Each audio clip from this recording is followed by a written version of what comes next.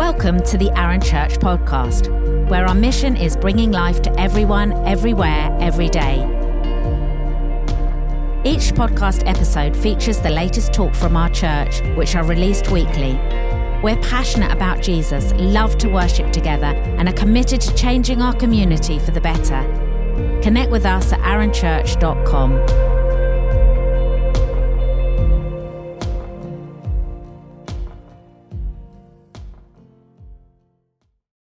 What have I learned? That's the topic for today, and it's a good question. We're currently looking at the life of Joseph in the Old Testament of the Bible as part of our review series. It's a famous story, we've covered part of it already. Joseph is given a flashy coat by his dad because he's the favourite. He boasts about his dreams and ambitions, but his brothers are jealous, and after nearly murdering him, they sell him as a slave, and he ends up in a foreign country working for one of the king's officials. Then there's a stint in jail before being hired by Pharaoh to be Egypt's highest-ranking civil servant, the official famine planner. We know that things turn out well for Joseph. In the end, God ultimately rescues his whole family from starvation. So it's a brilliant story with a happy ending. But it's easy to forget this is also a horrific series of events full of personal trauma. Let's just unpack this briefly, okay? Joseph was a teenage boy who was attacked by his older half-brothers and sold to strangers. Try and imagine the scene where Joseph is physically dragged away screaming, never expecting to see his family again. That sort of betrayal is enough to crush anyone. Genesis 39 tells us he's taken to Egypt and likely put through the indignity and humiliation of a slave market where people bid on him. He's bought by Potiphar, the captain of Pharaoh's guard, and set to work. Quickly, he becomes trusted and put in charge of the household, but the tragedy just keeps on coming. Just as he's becoming successful, making his way in a foreign country, he's falsely accused of attempted rape and thrown in jail with no hope of trial or release. At this point, I'm sure I would be bitter and angry at the world, lashing out at everyone over the injustice of it all. Looking back on the past 15 months, like we do with Joseph's story, it's easy to focus on the big picture of what's happened, painting broad brushstrokes of lockdown 1, eat out to help out, then another 2 lockdowns with Christmas somewhere in the middle.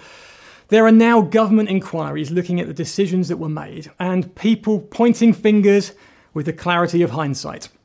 History will summarise this pandemic, and children will learn about it in the same way we talk about the world wars today. But, just like the Joseph story, it has also been a year full of personal trauma and tragedy which the headlines can't begin to capture.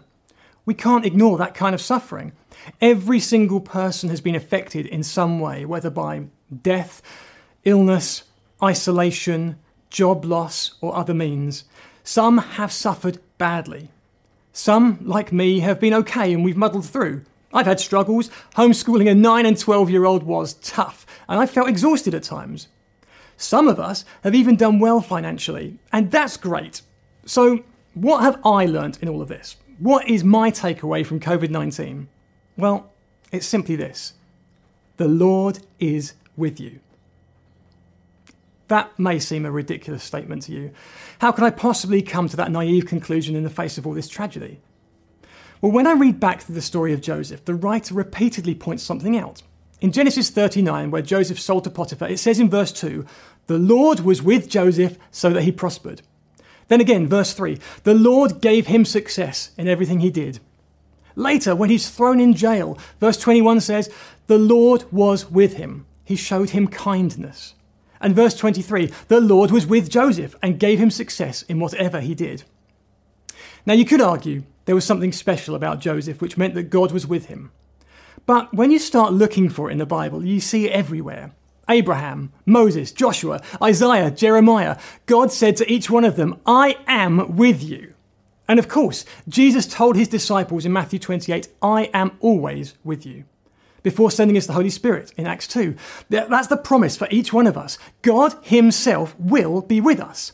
And that has been my experience this year.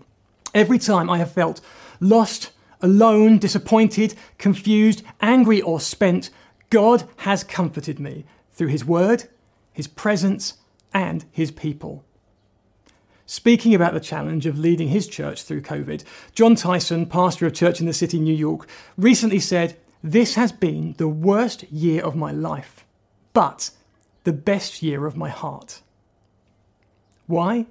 Because God is with us, working all things for his glory.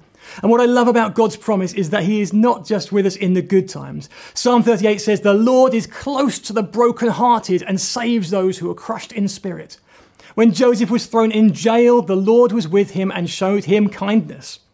If you're like me, your feelings about God may change due to your situation, but God's love for you does not change based on circumstance.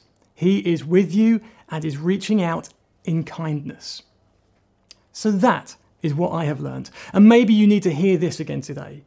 The Lord is with you. Amen.